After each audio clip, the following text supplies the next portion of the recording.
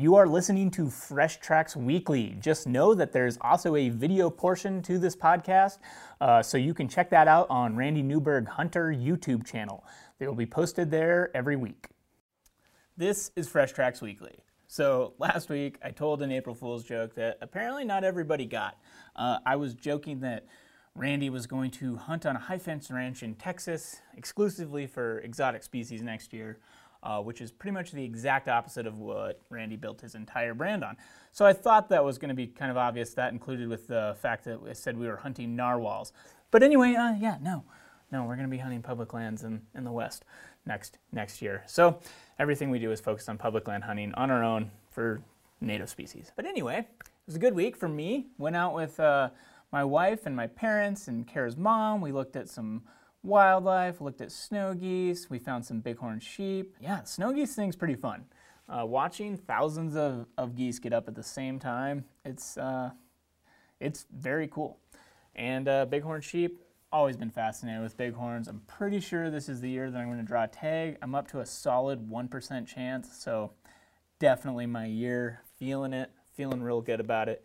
Meanwhile, Matthew was on the Oregon coast salmon fishing. Pretty jealous again. He caught a Chinook salmon from the shore, and if you're unfamiliar, Chinook salmon are probably one of the tastiest fish on the planet. Dale was out helping with a new project that Warriors in Quiet Waters has going on. So Warriors in Quiet Waters is a super cool organization. They help post 9/11 combat veterans get in the outdoors to have really cool experiences. Primarily, they've done this through fly fishing trips and different fly fishing experiences, but now they're dipping their toes into the hunting realm. So they have this new program, Hunt for a Purpose, where they have 8 veterans who are going through this program to learn archery elk hunting. They're going to be going out this fall. Randy was also out there giving several seminars. Bo and Kirsten Beatty were out there teaching about various packing and backcountry skills. We're definitely going to keep you updated on this as they get closer. Pretty cool stuff. Exciting news about Bo Beatty's tent. He finally released it. So you can go, you can buy this tent. He's been perfecting this design for the last few years. Super cool tent. It kind of fills a niche between a wall tent and a traditional backpacking tent. It's this lightweight canvas hot tent. Thing is amazing. I am a huge fan. There's not really any great options in that category, kind of this lightweight canvas hot tent, and Bo filled that niche nicely. Bo has more experience in the backcountry than anybody I know. Just the number of days that he spends out there, and not only him, but running an entire crew of guides concurrently, taking clients out. They go through literally thousands of tents. So they know what works and what doesn't work. And Bo is able to just look at a piece of equipment critically and just like, this works, this doesn't, this would be better. He's just really good at it. I mean, don't get me wrong, we still use the nylon tents for sure, but it just depends on the application. It's hard to beat the Hillebergs for an ultralight bomb-proof design for backpacking, and then the Seek Out sides and titanium stoves for an ultralight hot tent. But there's just something different about being in a canvas tent with a real wood stove. Just the breathability, the durability, the heat retention, having like a real wood stove. I mean, it just allows you to dry out your gear way more efficiently. Don't get me wrong, nylon tents still have a sweet niche, but this one, if you're taking stock, if you have llamas, horses, whatever, this tent is where it's at. This thing's also turned into my go-to car camping tent.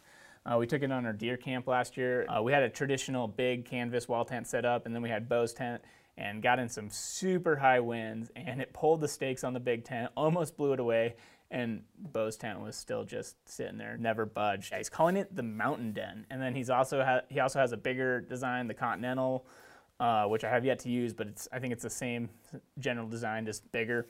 They are expensive, but any high-end piece of equipment is expensive. Bo has put a ton of time into this. It's for an all-around car camping or pack tent that's bomb-proof, that you can have a wood stove in, that's less than 100 pounds, that you can actually fit in your vehicle. That's another thing I really like about it, is this fits in my pickup, doesn't take up half of the bed of my pickup. Normally I don't get very excited about pimping out gear, but this I am excited about. So check them out. I'll put the link in the description. Next week, I'm going to be on vacation with my dad. We are going turkey hunting, so there will be no Fresh Tracks Weekly next week. But hopefully, the following week, we'll have some updates and a little hunt recap, hopefully some photos.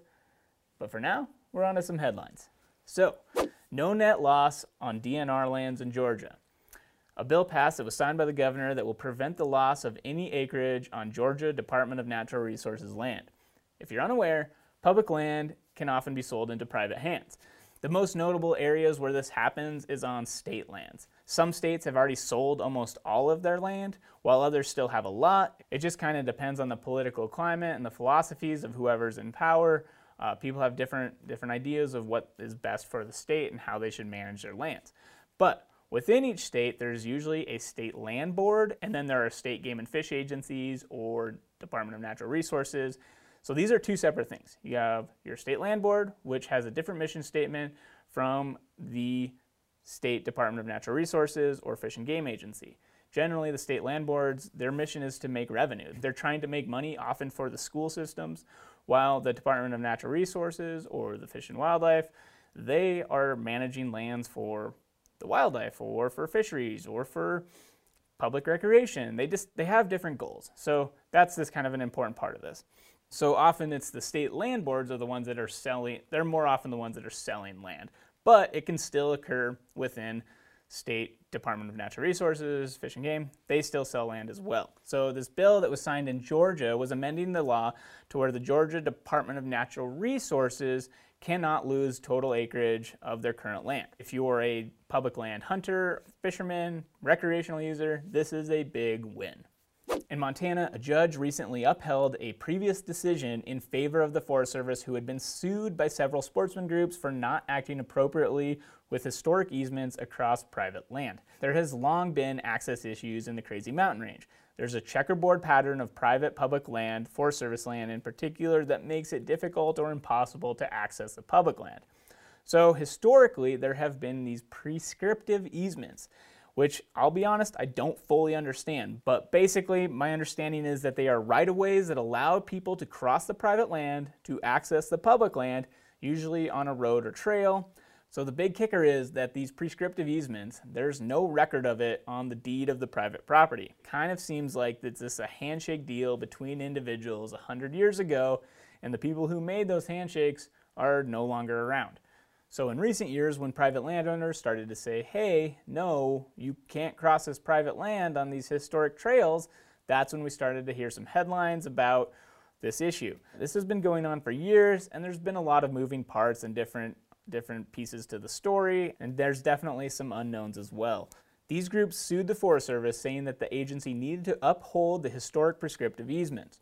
But the government did not hold claims on the private property, and then the judges gave various reasons why they decided to side with the Forest Service and the landowners over the sportsmen's groups. So members of the various sportsman groups voiced their concern that this sets a bad precedent for any other trails that cross private lands. But the Forest Service attorney was saying that it's not a broad policy change, and they're going to continue to look at each case on a case-by-case basis.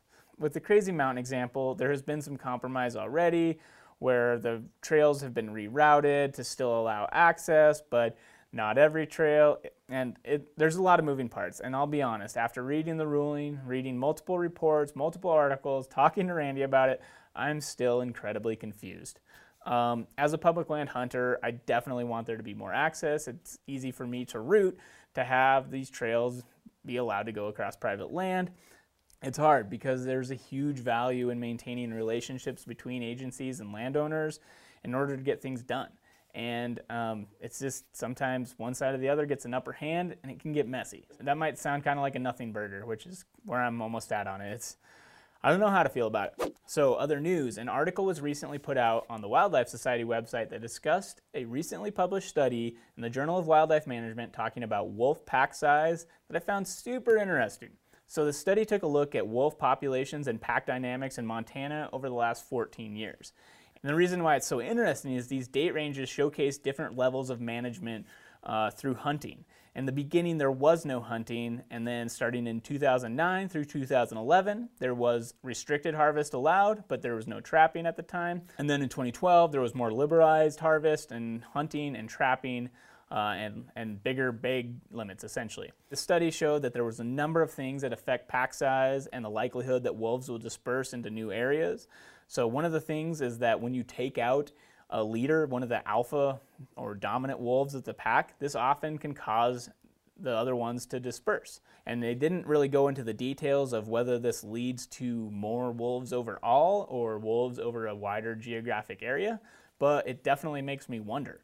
If you take out that leader, are there going to be wolves in a bigger area? More? I don't know, but kind of an interesting thing to think about. And then the other thing was looking at the different levels of management. So in the beginning, when they had low bag limits, they determined that there was no effect on the population. It didn't matter. But once the 2012 regulations came out that allowed liberalized harvest through more trapping, longer seasons, bigger bag limits, they were able to have an effect on the population. So hunters can have an impact with those 2012 regulations. I just find this stuff super interesting because it's just really nice to know what's going on with the wolf population and how hunting impacts the pack dynamics and the total number of wolves. I don't know, super interesting. My debut on Fresh Tracks Weekly. Yeah, this deeper dive got Michael Parenti, talking about fishing, little fishing things. If you guys haven't seen, we have a series called Anything Goes. Pretty fun. Yeah, it's a ton of fun. How many episodes have we done now? We just released our 4th one. 4th episode. Working on the 5th. Yeah. I think we're going to release all the upcoming ones, though, in spring of 23. Nice. Yeah. That's kind of the plan, but we're going to be filming this spring. We've already started. You've talked about it on the show prior, but we went up and tried to get a bunch of cool B-roll catching lake trout, which was an absolute failure. Except you did get one on the tip. We got one really small lake trout. We're not done with that one yet, though. But we got to go catch some more lake trout. That's definitely on the smallmouth bass, native trout, possibly a carpin one. Yeah, we got a lot of ideas. So the whole idea behind the series is like we got to have some entertainment in there, of course, but then you got to mix in some education. Absolutely. And we've been trying to tell. There's like a bunch of cool stories about Montana fisheries. Mm-hmm. They're just like, I don't know, just weird things that we've done, stocking new species in, and then the creation of new fisheries like through reservoirs, and just there's just endless stories to tell. And that's like what made me think of this was one of the recent things that happened is, it's not really recent, but they're starting to catch more smallmouth bass way up the Yellowstone River, which is not typical. Yeah, I mean, like, totally not. It's like a trout fishery.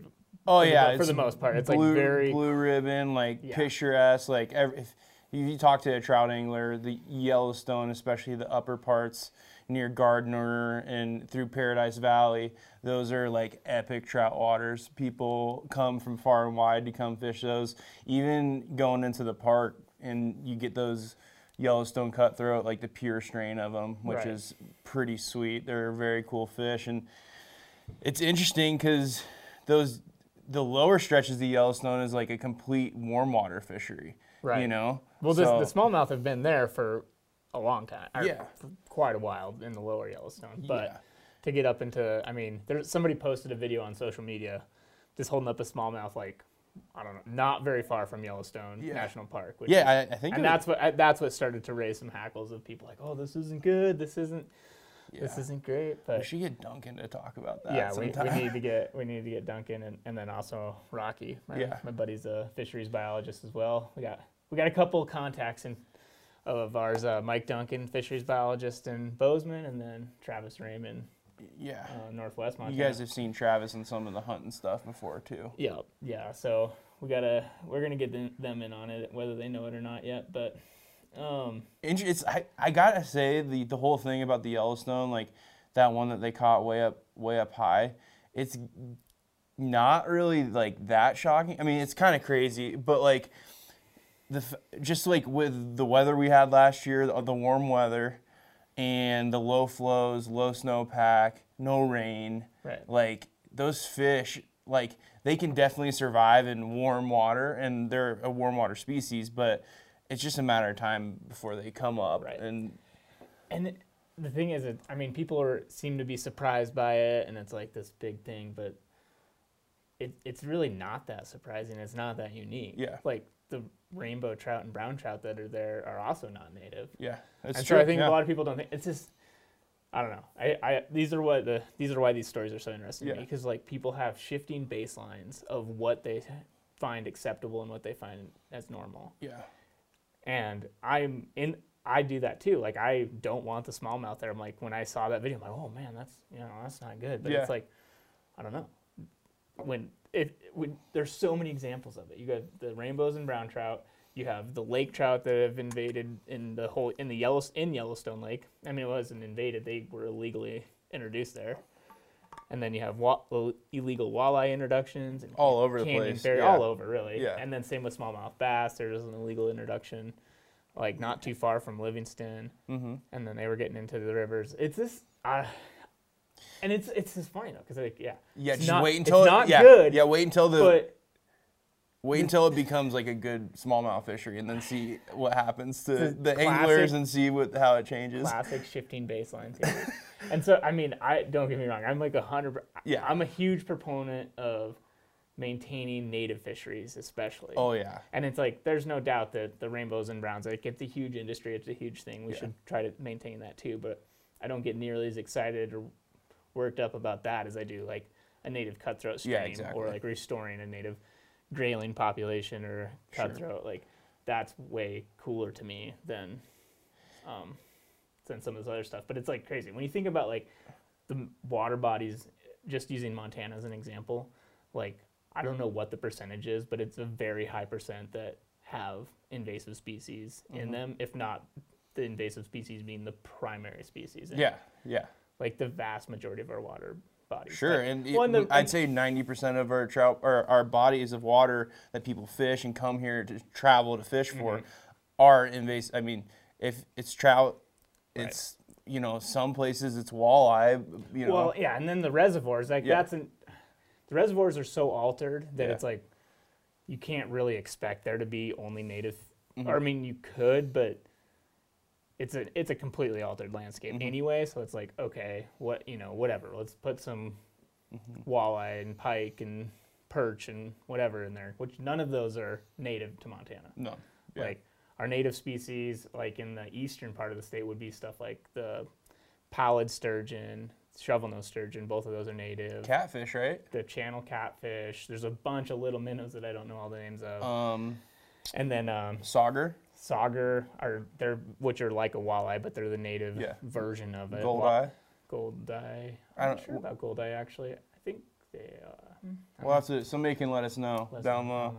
We're not biologists. Yeah. Well, you got a biology degree, but.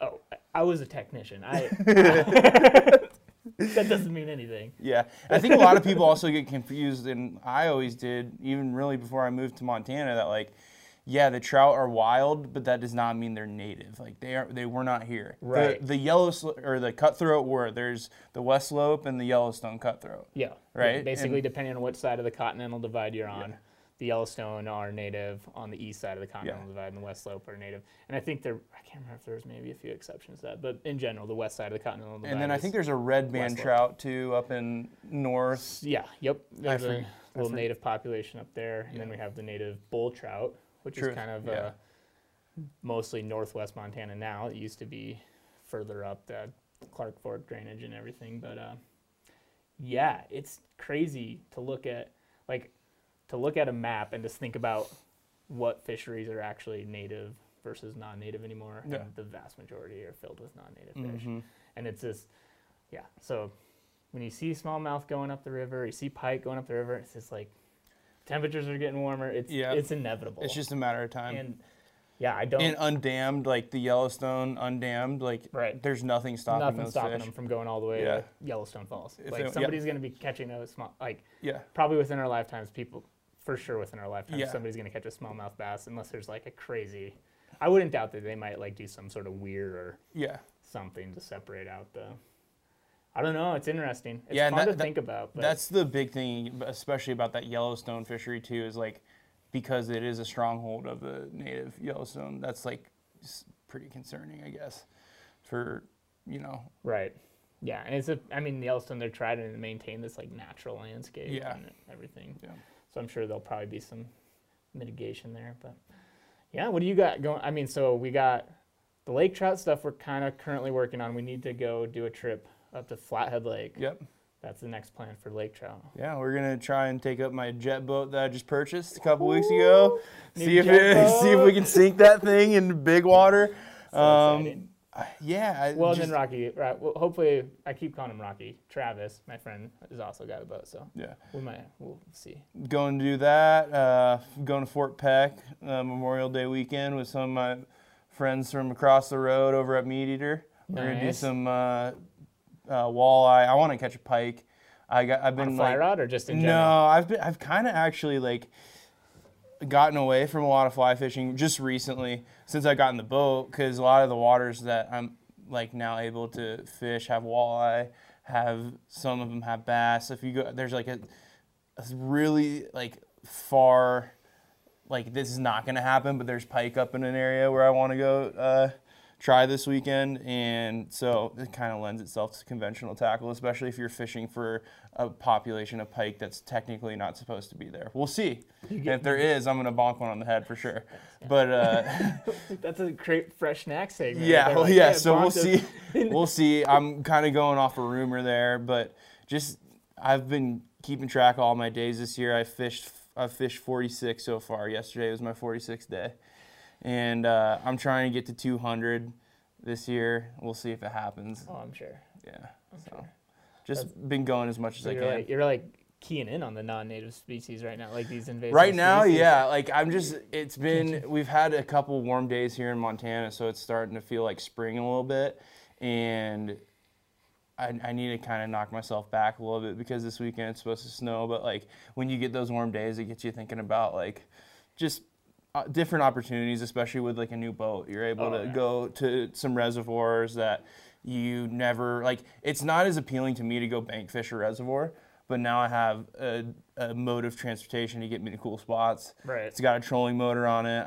I got my fish finder from ice fishing that also works. So it'll be cool once you get it all set up. We'll have to go out and do some fishing together. We wind up fishing a few days outside of work together every year, but now that we got the boat, it'll be fun to take out after work and stuff. We can just rip up some of these rivers around here and fish some cool spots for sure. For sure, yeah.